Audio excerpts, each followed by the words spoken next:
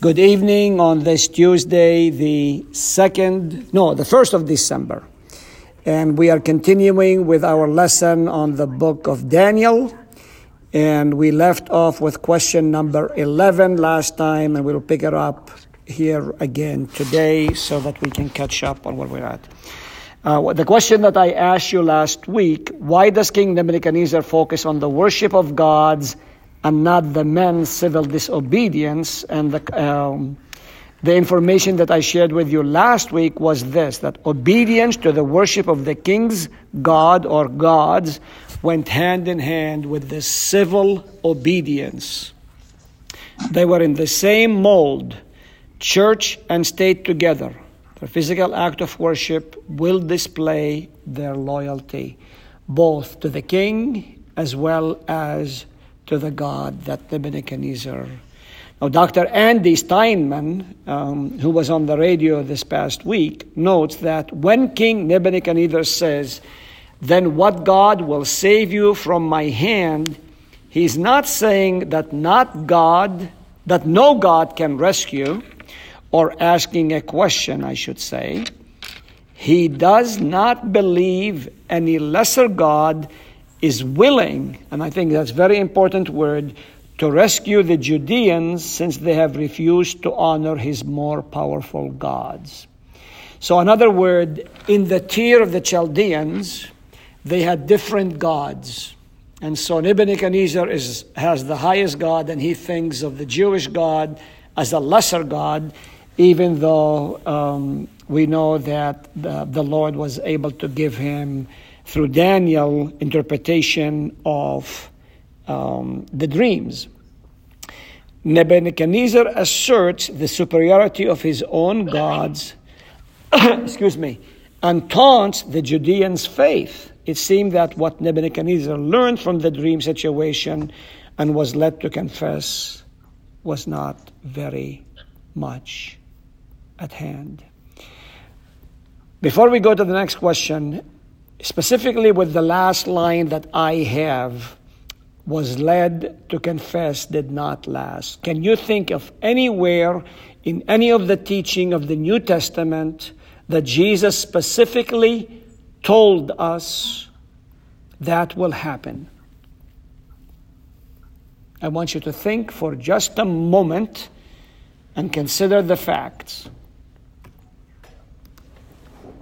Can you think of any place in all of Scripture, specifically in the New Testament, where the Savior speaks of this? Of the lack of being content? Not being content, but believing, because earlier in chapter 1, we heard, oh wow, this is the God we got to worship, right? And now in chapter 2, what God is, chapter 3, excuse me. What of the seeds when... Bingo. Matthew 13, the seeds that was scattered on the ground. Let me just read this for you because it's really helpful for us. So this is in Matthew chapter 13, beginning with verse 1, and then we'll explain the explanation and we'll tie all of these dots together. That same day, Jesus went out of the house and sat beside the sea. And great crowds gathered about him, so that he got into a boat and sat down. And the whole crowd stood on the beach, and he told them many things in parables, saying, A sower went out to sow, and as he sowed, some seeds fell along the path, and the birds came and devoured them. Other seeds fell on rocky ground, where they did not have much soil, and immediately they sprang up, since they had no depth of soil. But when the sun rose, they were scorched, and since they had now no root, they withered away. Other seeds fell among thorns, and the thorns grew up and choked them. Other seeds fell on good soil and produced grain, some 100, some 60, and some 30. He who has ears, let him hear. That's the parable. Now, the word parable, the way we understand it biblically, it's an earthly story with a heavenly meaning. Okay? So it's an earthly story with a heavenly meaning. Now, the purpose of the parable, I'm continuing in verse 10 of Matthew 13. Then the disciples came. Oops, I went too far. Hold on. Then the disciples came and said to him, "Why do you speak to them in parables?" Ironically, they don't talk about themselves, but they talk about others. And he answered them, "To you it has been given to know the secrets of the kingdom of heaven." So you notice that? The kingdom of heaven. But to them it has not been given. For the one who has, more will be given, and he will have an abundance. But from the one who has not, even what he has will be taken away. This is why I speak to them in parables, because seeing they do not see, and hearing they do not hear, nor do they understand. Indeed, in their case, the prophecy of Isaiah is fulfilled that says, "You will indeed hear but never understand, and you will indeed see but never perceive." Now, as I read these words, I want you to think of Nebuchadnezzar. For this people's heart has grown dull. With their eyes, with their ears, they can barely hear, lest they should, and their eyes they have closed, lest they should see with their eyes and hear with their ears, and understand with their heart and turn, and I would heal them. But blessed are your eyes, for they see, and your ears, for they hear. For truly I say to you, many prophets and righteous people longed to see what you see and did not see it, and to hear what you hear and did not hear it. Now here's the explanation of the parable. Hear then the parable of the sower. When anyone hears the word of the kingdom and does not understand it, the evil one comes and snatches away what has been sown in his heart. This is what was sown along the path. As for what was sown on rocky ground, this is the one who hears the word and immediately receives it with joy. Yet he has no root in himself, but endures for a while.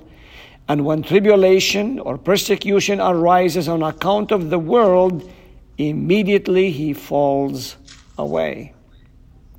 As for what was sown among thorns, this is the one who hears the word, but the cares of the world and the deceitfulness of riches choke the word, and it proves unfruitful.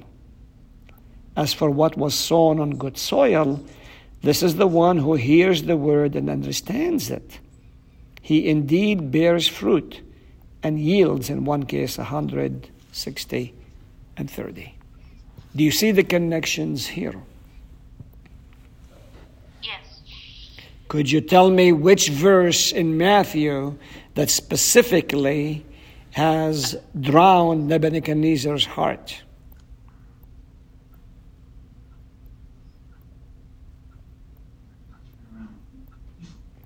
I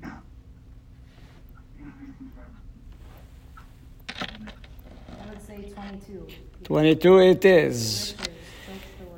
Because he's a king, and you remember, even the one before it, where it fell among rocks, he does not have very good root. This is why it is very important to train a child in the way he should go. I cannot stress that enough, because if you don't teach them when they're young, they will never grasp what is being said. It doesn't mean that they cannot receive faith. It doesn't mean that they cannot believe, because we have conversion as adults. We know that. But when you ground them in the faith, the temptation to let go is almost impossible. But when you're not grounded, then it is easy, because you have no basis to fall back on. That's why it's so important. And we can see this in the life of this king. He saw the mighty deeds of God, and he was happy, the God of Daniel. And so, that's the thing. I'm going to turn yours down just a little bit in case. Yeah, okay. She should be able to hear me. Anyway, so it's very important how to connect the value of the word. Remember, in 1 Peter, the Lord says, the word of the Lord endures forever. Man is but grass, but it's the word of God that endures forever. And if that's not anchored in your heart and it's not planted in your heart, you can hear it, but it hasn't taken the root. And if you ever seen a tree, you see a small tree that is easily tipped over against the wind, a big tree will stand more because the roots are so deep. Where a young tree can be just wiped away. It doesn't mean that they can't take. We've seen hurricanes that pull trees as big as the building here. We've seen that. But at the same time, we realize the value of being grounded. Okay, that's very, very important. Okay. Will you Go ahead. repeat what you said about parables? Okay, the parable is an earthly story with a heavenly meaning. Okay, so it's a story. An earthly story with what? It's an earthly story with a heavenly meaning. Okay? Okay. So, and the reason we say that, everything that he used, the people were in Palestine at the time, would have known exactly what he was talking. And if you ever, Rose, you remember how many rocks were in Israel? Lots. And people planted around it because they couldn't move them. And so if there's no root for that plant to go down, it's going to grow for a while, but it's not going to take that. So does that answer your question? Yeah. And the Lord in his teaching made it very simple. And if you've been listening to me for many years now, 5 years plus, you realize I don't use big words when I preach, right? Mm-hmm. You know why? People don't understand them. Well, that's true. You try to speak at a 6th grade level. That's how I write my sermons, 6th grade level. Because I remember when I graduated from the seminary, my pastor was at that time Howard Chain. He says, Nabil, you are the theologian on staff right now. Put all your theological books away and speak to a 6th grade level so the old and the young can understand. That's all I've done. I was at a funeral today, somebody that was buried in our cemetery, and the relation to him, Bill Zendner is his name, he passed away. Anyway, one of his relations said, "Oh, Pastor Noor, I just love your sermon because they touch my heart. I have not seen her for years, but she came out, oh, Pastor Noor, I love your sermon because they touch my heart. I don't do anything special. I just speak to you as I'm doing right now without fancy words or anything else like this." All right. Let's go to question 12. What is Nebuchadnezzar's intention by his statement? What is the king trying to, with his intention like that? What is his intention? To challenge the Judeans' God. You are hot, kiddo. Tell me just a little bit more. You are hot, but just tell me a little bit more. You're so close. Trying to, I don't even know how to say it more. Just to make sure everybody knows that he is better than everybody, but he's majorly trying to put down the Judeans. So you are so doggone picking close. You're so hot. In essence, really, what Nebuchadnezzar was trying to say, your God is not trustworthy. Don't put your trust in him. He wants to be God. Well, he thinks of himself as a god, but he also has gods in his kingdom that he worships. When you talked about levels of gods, were you talking that they thought that the gods were better? Some has more power. Yes. That's Right. why he asked the question, what God on earth is going to save you? Because we have the gods. We won the battles. We have brought conquest to this. Like, I'm better than she is, and she's better than I am, and you're the best. Well, I wouldn't go that far, but that's- in essence, what yeah, they thought. in essence, they have different gods for different activities. Most of the pagan nations had different gods. Okay. Gods for sexuality, gods for fertility, gods for planting, God for rain, God for sun. Okay. So they had all of these. This is where we get pantheist. Okay, Like Pan. the Greek gods. Yeah, Greek gods. Pan is many, theos is God. So many gods. So they had different gods for different activities. Whereas in Deuteronomy chapter 6, the Lord says, there's only one God. I am the Lord your God. One God, right? So what he is trying to say to them, my God is stronger than your God. I don't want you to trust. He's trying to dissuade them not to trust you said it. This is why I said you're so close and so hot, in the sense that, he's trying to persuade them, your God is worthless. Why are you putting your trust in him? And of course, the king is looking only on the externals of the conquest, the military might, the power, and all of these things. Only then, because, if your God is on your side and you won, who do you think is the strongest God? And how many times have we heard other people talk to us about Christianity, and they say to us, well, if your God was so powerful, why didn't he stop the cancer? Right? Or why didn't he stop this child from being murdered? Or this girl from being raped? Why, if your God is so strong and so powerful, even today we have the same usage, but not in the same way as far as different deities. But in essence, they challenge us. Why are you trusting a God who can't stop cancer or the pandemic now? Okay, where is God? He's what he's always been, using everything. And he was very clear that there will be trials and tribulations. He never said, clear about that. Very clear. Absolutely. Well, you gave birth, and it said what? You will have pain. And it wasn't no kidding, right? Mm-hmm. I remember, I don't know if I told you this, but when my firstborn was born, Tony, I don't know if you've seen my ring that I can use it for a stamp.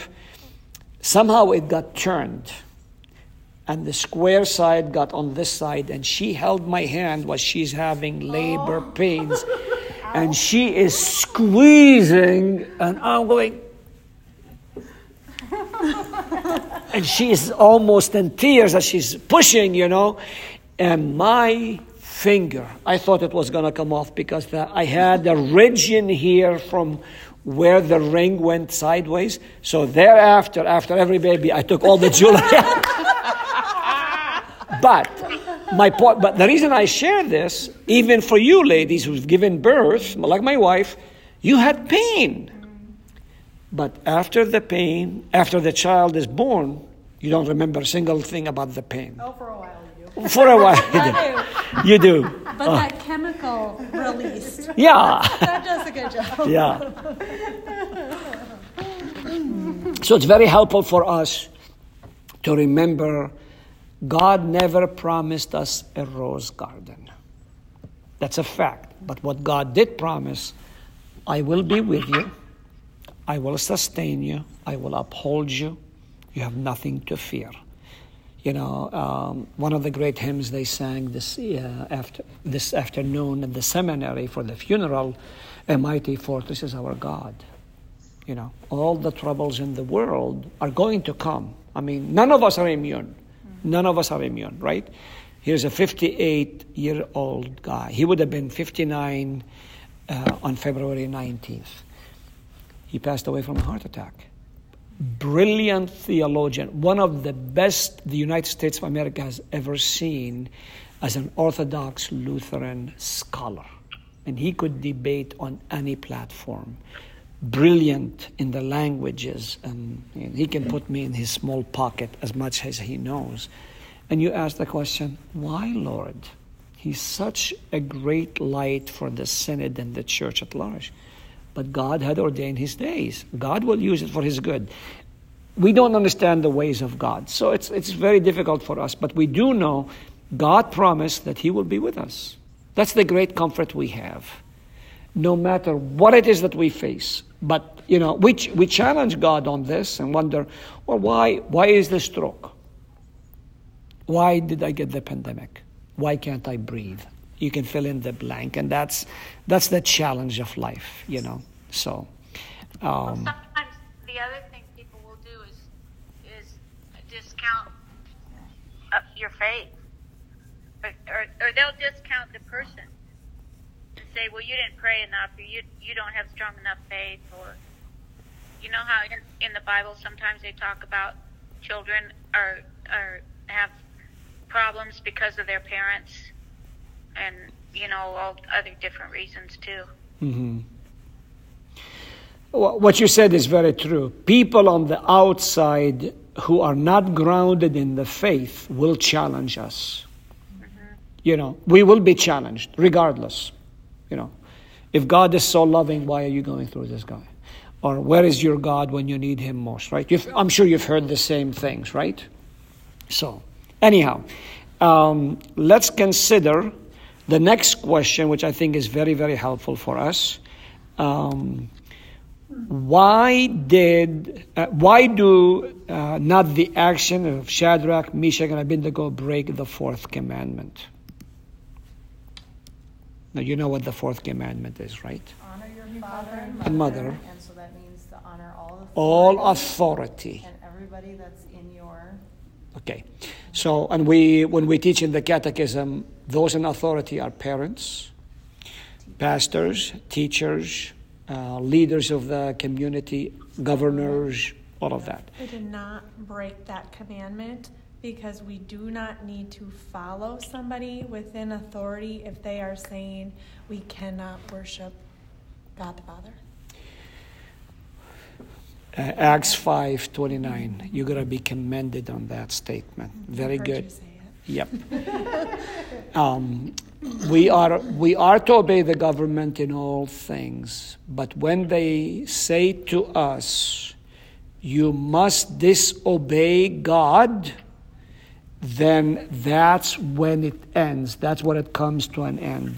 And a good verse for you to look at, I know it's Acts chapter 5. I believe it's verse 29. And when they had, this is verse 27 of Acts. And when they had brought them, they set them before the council, and the high priest questioned them, saying, we strictly charge you not to teach in this name, yet here you have filled Jerusalem with your teaching, and you intend to bring this man's blood upon us. But Peter and the apostles answered, we must obey God rather than men. And then he explained about the God. That's fair. Acts chapter 5, verse 29. Okay? We must obey God rather than men.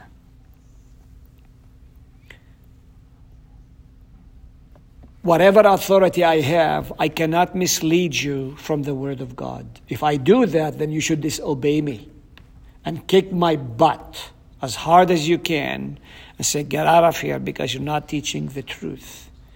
This is why we need to know the scripture, and we see that Shadrach, Meshach, and Abednego are grounded in the faith because they loved the Hebrew scripture, specifically the Torah. They knew what it said, and that's why the Lord said in the Old Testament, worship the Lord your God only. That's all you got to do. And here, what you have is the activities of these men. They did not break the fourth commandment. They honored the fourth commandment. Because the number one authority over our life is who? God the Father, Son, and Holy Spirit, right? So, as long as we are serving the God Almighty with a good conscience, Like right now, the biggest concern among Christians, and we've discussed this at the Presidium, now what with all of the corruption or whatever that's going on until it's all settled, what do we do? And President Harrison said, brothers, we are to obey the government. We may not like it, but that's the government that God chose. And I often think of 1 Samuel chapter 8, where the people of old came to Samuel and said to him, we want a king like all the other nations. And Samuel was furious, literally angry. And God said to him, why are you angry? They didn't turn away from you, they turned away from me. I'm going to give him a king. But this king is going to rob them blind. He's going to take their wives and daughters and make them their servants. He's going to take their property and their land. So people will get what they ask for. And so... Well, did you hear about that pastor that I think in California that he said the strip clubs could open but churches couldn't? Yeah, I heard that too. Put and took off his tie so that it could pass as a strip club because he was arguing about the governor's ruling, which I agree with the pastor. Say that again. I lost you. Say that one more time. Did you hear about that pastor that they said they couldn't open their churches, but they could open the strip clubs? Yeah. So the pastor stood up in front of the congregation and did a strip dance and took his tie off. And he said, okay, now we're a strip club. So we can... Well, he did. And he meant it. Because it was such a ridiculous ruling. And that's, we've talked about that. At what point do you say to the government, I will not obey you? Well, if they... That was a legitimate disobey. Yeah, I mean, if the government says to me, you can't open your church for worship, I says, you'll have to shoot me first. You're not going to hold me back, But, would I do the strip dance in the pulpit? I don't know if I go that far. I mean... He only did was No, I know. You can take your tie off. I never preached with a tie in the first place. Well, your collar. Yep. Yeah, I hear you. Thanks for sharing. It's intriguing. Okay. I want to follow up this here. How do Shadrach, Meshach, and Abednego begin their answer to the king?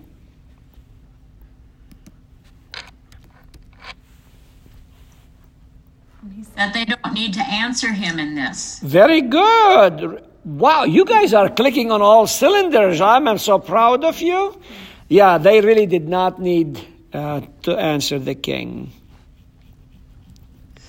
By virtue of defying the king's verdict or decree, they had already said enough.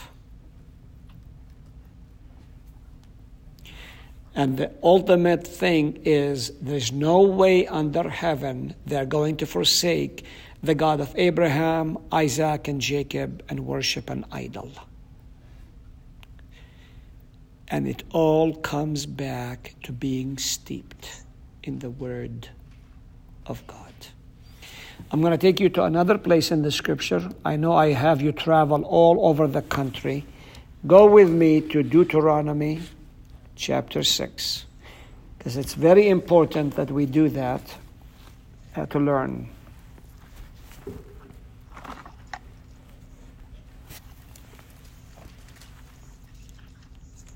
I don't feel like you need to apologize for that. Say that again. I don't think you should apologize for making us go all over. That's okay. Good. All right. Well, some people can't keep up with, but I'm patient. 6 what? We're going to start with verse 1, but the nugget of it is 4 and following. But let me just kind of give you the background It's from... already highlighted. I know. Now, I want you to listen carefully, though, because it's very important. Now, this is the commandment. This is in verse 1. Now, this is the commandment, the statutes, and the rules that the Lord your God commanded me, notice this word, to teach you, that you may do them in the land to which you are going over to possess it. Realize he's bringing them out of the land of his slavery. He's bringing them into the land of the promised land, soon to enter in, and Moses is giving these instructions. This is the final book of the Pentateuch. That you may fear the Lord your God, you and your son and your son's son. So he's talking about generations, by keeping all his statutes and his commandments, which I command you, all the days of your life. Deuteronomy. It's the 5th. Yeah. Okay. I'm here. Okay.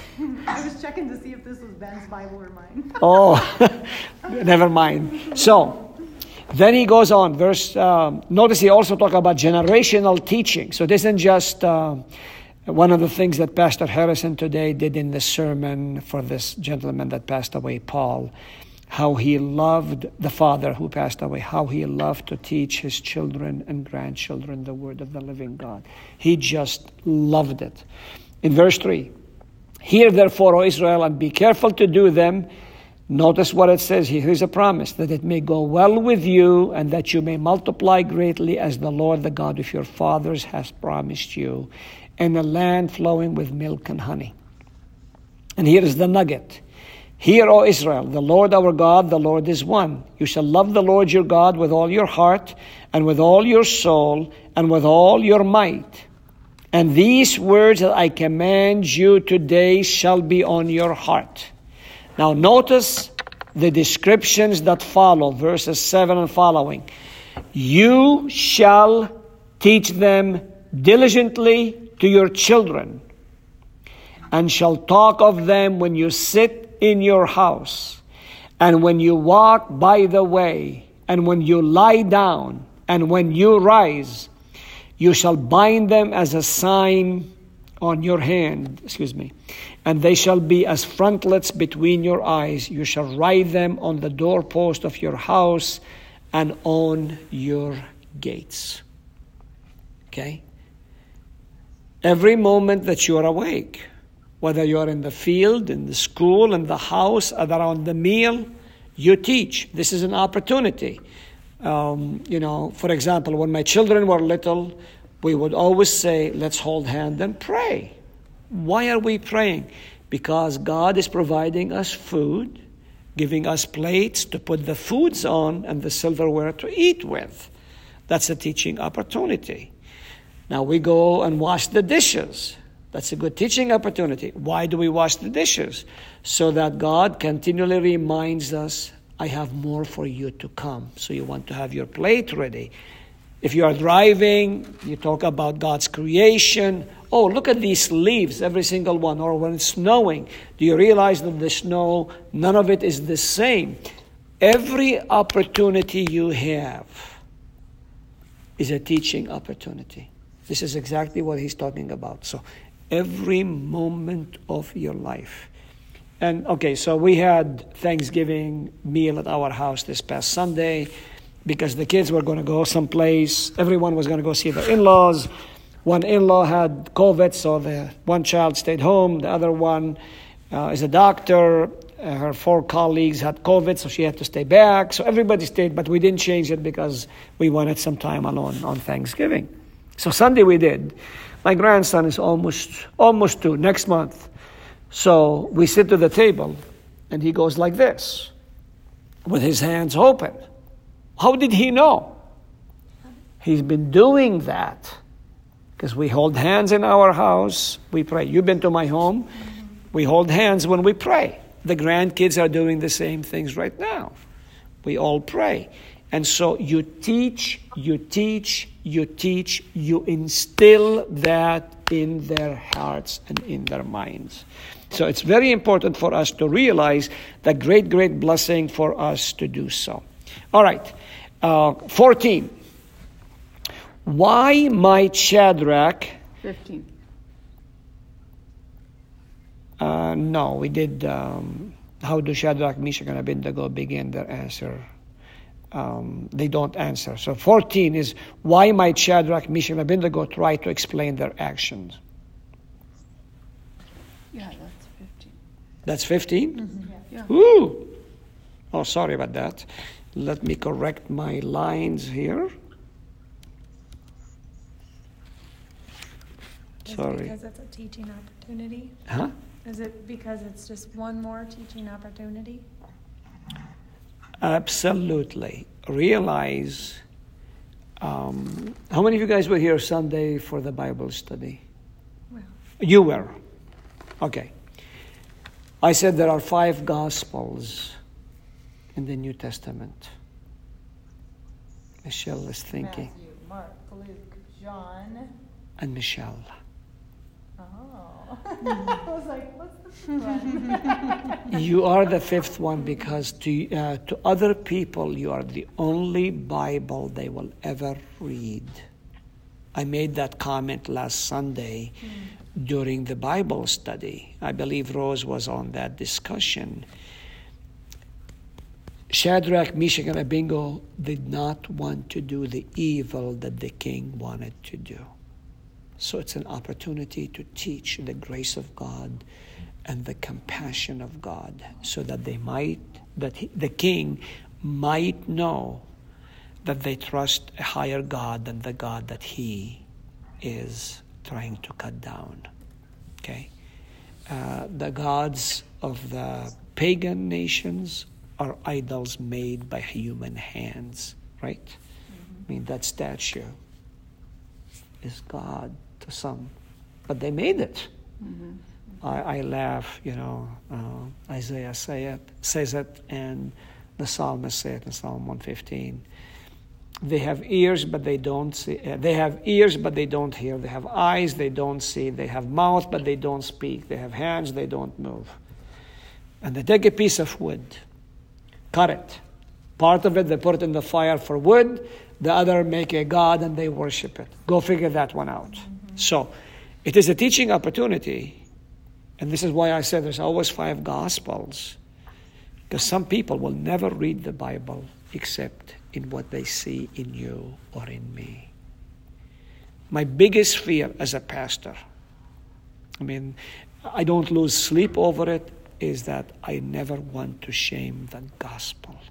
I would literally die. The dread of dishonoring God or doing something about anything is just terrifying to me. Because I don't want to shame the gospel, because I know I stand differently from all of you. It's not that you don't shame the gospel, you do, but specifically with me, as a pastor of responsibility, you have that dilemma on your heart, and it is something. You hold yourself to a higher standard. I don't hold myself. People hold me to a higher standard, because you've heard the saying, "Pastor, live in a bubble glass." And the thing is, you'll never win. But I just serve with my whole heart. Some people like it. Some people furious with me. But that's their problem, not mine. So, but it's very important when we realize what these men have to give us and how encouraging it is for us to realize God's richest blessings in what we have, specifically as Lutherans, what we have in the wealth and wisdom of the Word of God. Where many other churches, it's not that they don't have Bible study, they do, but their emphasis is what you are going to be doing for God. It's kind of the social ministry trumps the gospel ministry. And thank God for almost 175 years, we have not lost focus of that. And I pray it will never happen. So, 16 then. Why? What do Shadrach, Meshach, and Abednego mean by saying, if God exists? Are they questioning this? No. Okay, explain. Where does it say? I'm NIV. Is it in? It should be in the ESV. Mine, I have the NIV too. It doesn't say that. Okay. Let me look at my note. Mine says if we are thrown into the blazing furnace. Okay, just a minute.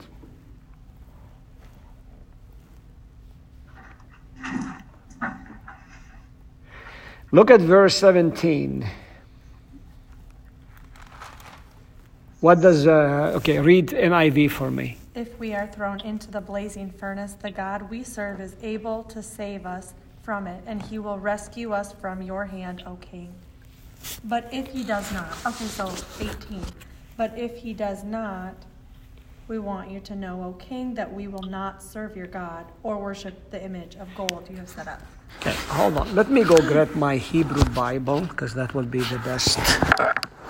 Give me 1 second. Here, I don't need this here. It says, if this be so, our God whom we serve will be able to deliver us from the burning fiery furnace, and he will deliver us out of your hand, O king. But if not, be it known to you, O king, that we will not serve your God or worship the golden image that you have set up. If this be so. What are you reading? What number are you reading? Verse 17. 17? Yeah.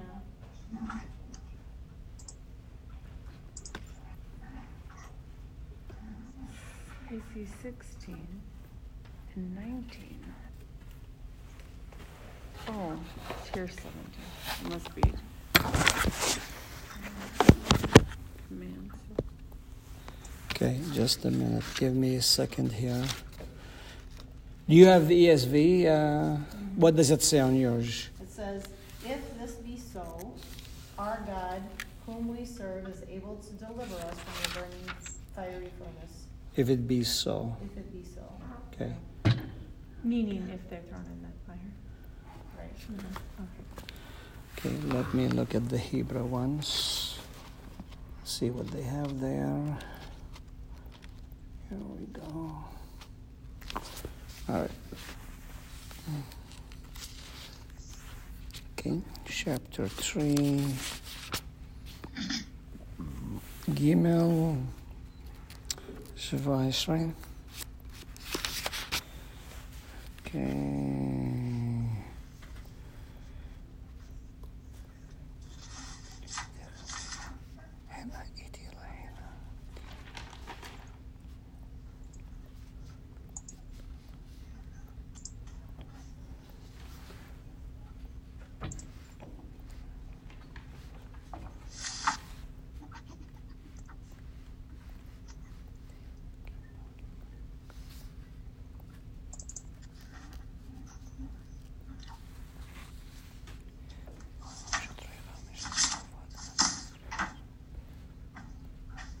You can. What did you have in yours again? So on 16, they were talking to the king, and they said, O Nebuchadnezzar, we have no need to answer you in this matter. If this be so, meaning if they're thrown into the fire, our God whom we serve is able to deliver us from the burning fiery furnace, and he will deliver us out of your hand, O king. But if not, Okay. so if he doesn't deliver us, be it known to you, O king, that we will not serve your God or worship the golden image that you have set up. I think it's the authors. I did that too. I was back in Deuteronomy, and I'm like, that's not what it says in 17. Okay, but I think it is the author's translation. Remember, I'm talking about Andy. That he is the one who translated. He's the scholar. He's the one that wrote the commentary on it. So he translated it that way. So, and it can be easily translated that way as far as the Hebrew text is concerned by looking at it. So with that in mind, if their God exists, the thought is conditional. Meaning, if their God exists, the God of Israel who had revealed his law and spoken his gracious gospel words of promise through Moses and the prophet, then they don't have to worry about it. They know that God is real. If he's going to carry it, that is fine. If he's not going to carry it, that is fine. Why is that? Because if they die, they go to heaven, so it's a win-win no matter what happens. Christians never lose. Christians never lose. Because Philippians 1:21, if we live unto the Lord. If we die, we win, right? So it's very important for us. It's a win-win situation. We cannot lose.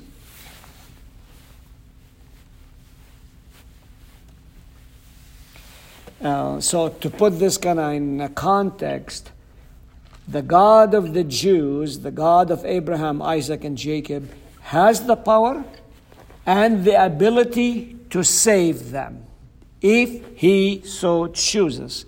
And upon that premise, they can say, God indeed does exist. So the uncertainty is not really so much with the Judean people, but with the Nebuchadnezzar. The Judeans have no concerns of that. They're just trying to confess the faith of who God is and what he has done and continues to do.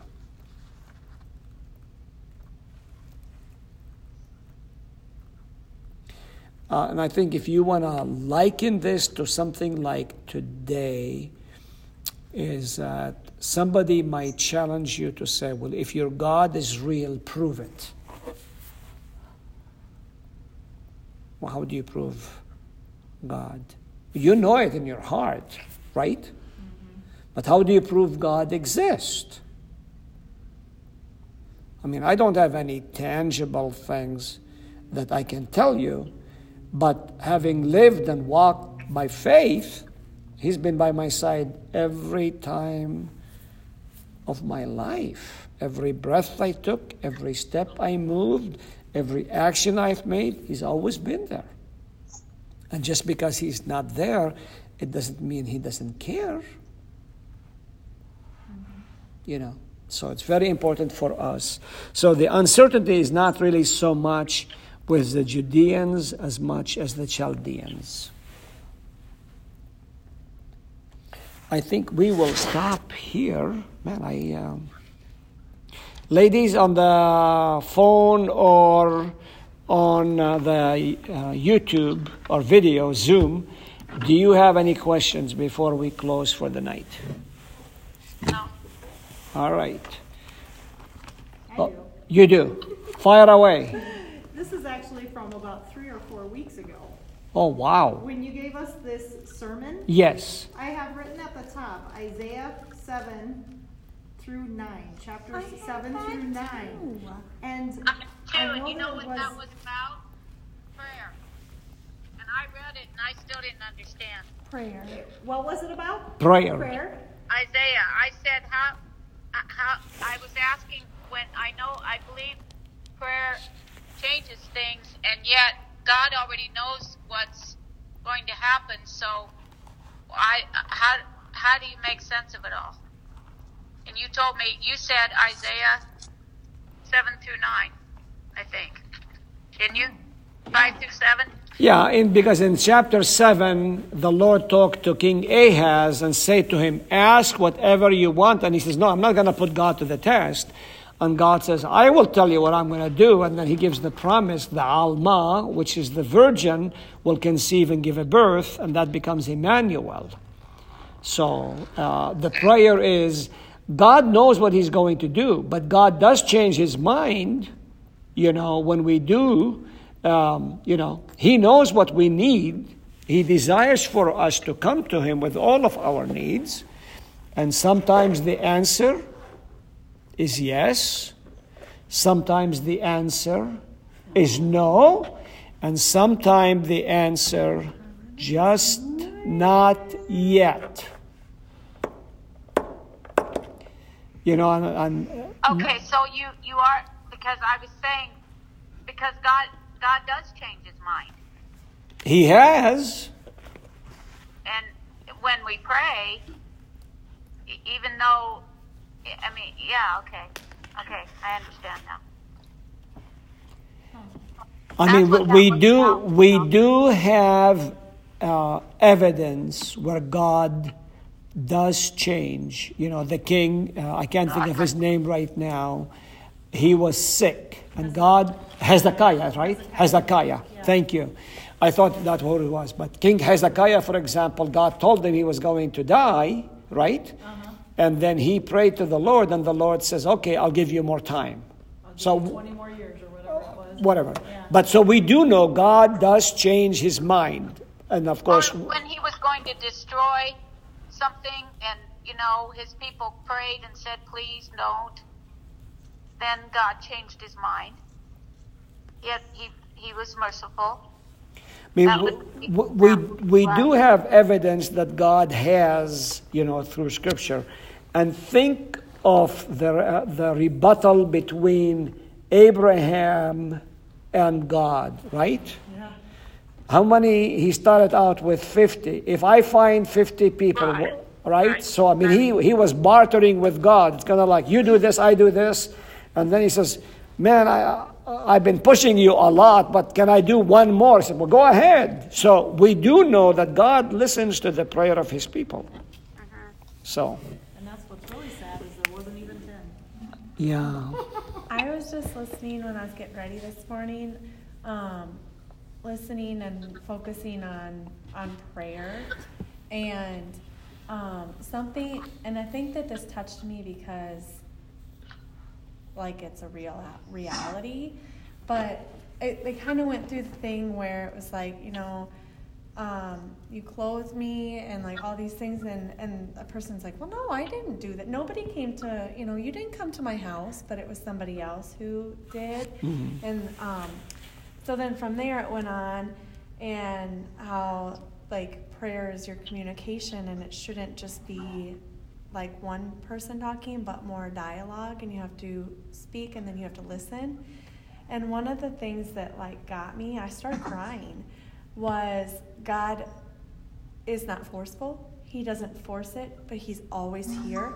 And they kind of put it in terms like he comes and he's like, knocks on the door like, hey, did you want to talk? Do you want to be together today? Oh, you have a new boyfriend, you're busy. Okay, I'll come back tomorrow. And then knock, knock, knock. I heard somebody crying. Can I be here? Oh, you're too busy. Okay. Like that kind of thing. And it was like, oh my gosh. I don't know. It was just I don't know if I've used it in this church yet or not, but a long time ago, there was a huge flood going on. We're talking about prayers. And so, the fire department came and said, the water is rising, you need to get out. They brought a boat. He says, no, I've been praying for God. God is going to take me, and he's going to help me. So before the water started rising, they asked him with a car, nothing. So the water started rising. They came with a boat, and they said to him, excuse me, please come with us. The water, we know it's going to rise again. And he says, no, I've been praying to God, and God promises to answer my prayers. And so the water was rising, so he was forced to go to the roof. He's sitting on the roof, and the helicopter is lowering for him the ladder, and they said to him, take the ladder, we'll get you out of here. No, I promise God he will answer my prayer. Well, the water came and took him. So he met God, and he says to God, why didn't you answer? He said, I sent you a car, you never left. I gave you a boat, you never took off. I gave you the helicopter, you never came. So God gets involved in the life of people because we become the hands and feet of the Master. We don't realize. That's kind of what you were saying now. Yeah. Okay, let's close with a word of prayer. Faithful God, thanks and praise be to you, especially, Lord, during this Advent, as our heart focusing on your first coming as well as your second coming. Thank you for the book of Daniel, how rich and filled with treasure it is, and how it molds our hearts, O Lord, to be connected to you. Help us to be like Daniel, Shadrach, Meshach, and Abednego, so that we may be grounded and on solid ground. Bless us richly, O God, so that we might truly hear and know your loving kindness. To that end, O Father, be with us as we go our separate ways. Grant us safety, keep us alert on the road, and protect us from every harm and evil. And bring us here tomorrow, Lord, as we celebrate the opportunity to hear your word again. Oh, that precious gift, oh God. May it always revive us, restore us, and rescue us. In your name we pray. Amen. Does anybody want a Thanks, everybody. very childhood-like lesson? So this is what Snowflake, who's our shepherd, our family shepherd. We don't do the